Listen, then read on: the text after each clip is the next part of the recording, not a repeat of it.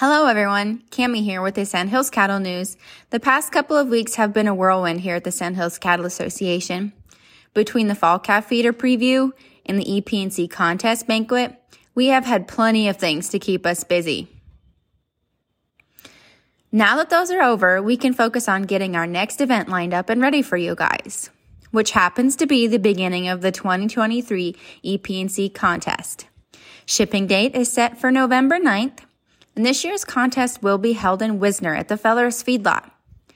We are excited to have Zoetis as a sponsor this year, and we look forward to seeing all the amazing cattle that you guys are going to bring in. If you're interested in entering this year's contest, please give us a call at the office. We would love to get you signed up. My heart broke into pieces last Sunday as I watched smoke rise higher and higher into the air as the Boove fire near Halsey continued to spread north. You see, my home is not too far from the path of this fire, and I could see more than plenty from my front porch. I was home alone, of course. My husband was out helping with the fire, and of course, I was worried sick most of the time. When he finally returned home Monday morning, and I seen the look on his face, I knew it was bad. I'm thankful he made it home safe, but I pray for all those ranchers that lost what little grass they had. And I want to thank all the fire departments and volunteers that helped put the fire out.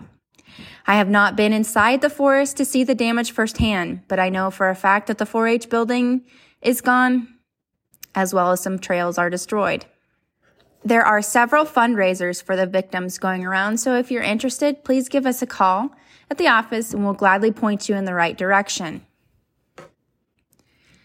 As we near closer to winter, everyone is preparing for the cold, snow, and of course, feeding hay. I recently read an article from drovers that gave a few tips and tricks to preserve those so very precious and extremely expensive hay bales during the winter.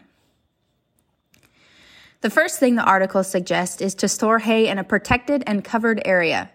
But let's be real, the likelihood of that in the Sandhills is little to none.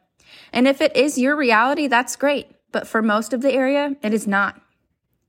The article also points out the difference in quality after a year from the hay between net-wrapped and twine-wrapped bales.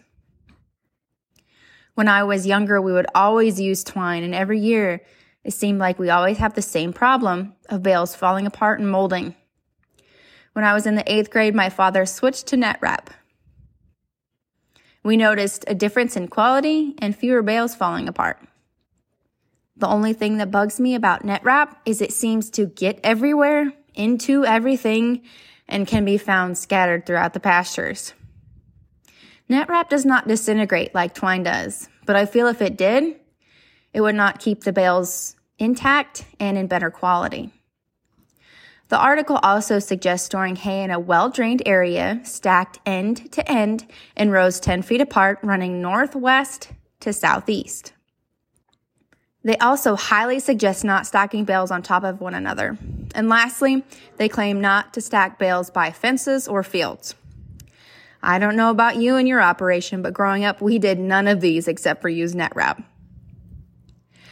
I hope you found this article helpful and can use some of these tips and tricks to preserve your very expensive hay bales. Here at the Sandhills Cattle Association, we want to hear from you. If you have something that you want researched and talked about on this podcast, please give us a call.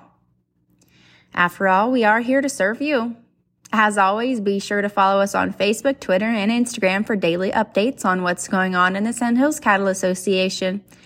This is Cammie Freeman with your weekly update from the Sandhills Cattle News. Have a great week, y'all.